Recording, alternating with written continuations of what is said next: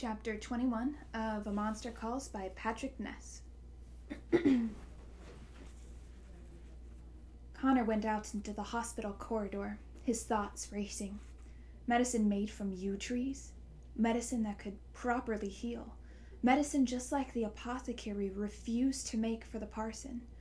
Though, to be honest, Connor was still a little unclear about why it was the parson's house that got knocked down.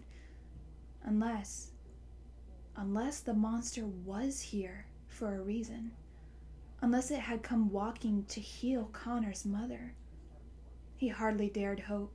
He hardly dared think it. No, of course not. It couldn't be true. He was being stupid. The monster was a dream. That's all it was. A dream. But the leaves, and the berries, and the sapling growing in the floor, and the destruction of his grandma's sitting room. Connor felt suddenly light, like he was somehow starting to float in the air. Could it be? Could it really be? He heard voices and looked down the corridor. His dad and his grandma were fighting. He couldn't hear what they were saying, but his grandma was pretty ferociously jabbing her finger towards his dad's chest. "Well, what do you want me to do?" his father said, loud enough to attract the attention of people passing in the corridor. Connor couldn't hear his grandma's response, but she came storming back down the corridor past Connor, still not looking at him as she went into his mother's room. His father walked up shortly after, his shoulders slumped. "What's going on?" Connor asked. Your grandma's mad at me," his dad said, giving a quick smile. "Nothing new there." "Why?" His father made a face. "I've got some bad news, Connor," he said. "I have to fly back home tonight." "Tonight?" Connor asked. "Why?" "The baby's sick." "Oh," Connor said. "What's wrong with her?" "Well, probably nothing serious, but Stephanie's gone a bit crazy and taken her to the hospital and wants me to come back right now." "And you're going?" "I am, but I'm coming back," his father said. "On Sunday after next, so it's not even 2 weeks. They've given me more time off to come back and see you." 2 weeks, Connor said, almost to himself. "But that's okay, though. Mom's on this new medicine, which is going to make her better, so by the time you get back—" He stopped when he saw his father's face. "Why don't we go for a walk, son?" his father said. There was a small park across from the hospital with paths among the trees.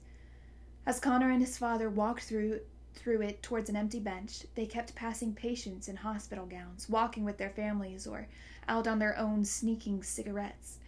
It made the park feel like an outdoor hospital room, or a place where ghosts went to have a break. "This is a talk, isn't it?" Connor said as they sat down. "Everybody always wants to have a talk lately." "Connor," his father said. "This new medicine your mom's taking, it's going to make her well," Connor said firmly. His father paused for a moment. "No, Connor," he said. "It probably isn't." "Yes, it is," Connor insisted. "It's a last-ditch effort, son. I'm sorry, but things have moved too fast. It'll heal her. I know it will." "Connor," his father said. "The other reason your grandma was mad at me was because she doesn't think me or your mom have been honest enough with you about what's really happening." "What does Grandma know about it?" Connor's father put a hand on his shoulder. "Connor, your mom, she's going to be okay," Connor said, shaking it off and standing up. "This new medicine is the secret. It's the whole reason why. I'm telling you, I know." His father looked confused. "Reason for what?" "So you just go back to America," Connor carried on, "and go back to your other family, and we'll be fine here without you, because this is going to work." "Connor, no, yes, it is. It's going to work." "Son," his father said, leaning forward, "stories don't always have happy endings." This stopped him. Because they didn't, did they?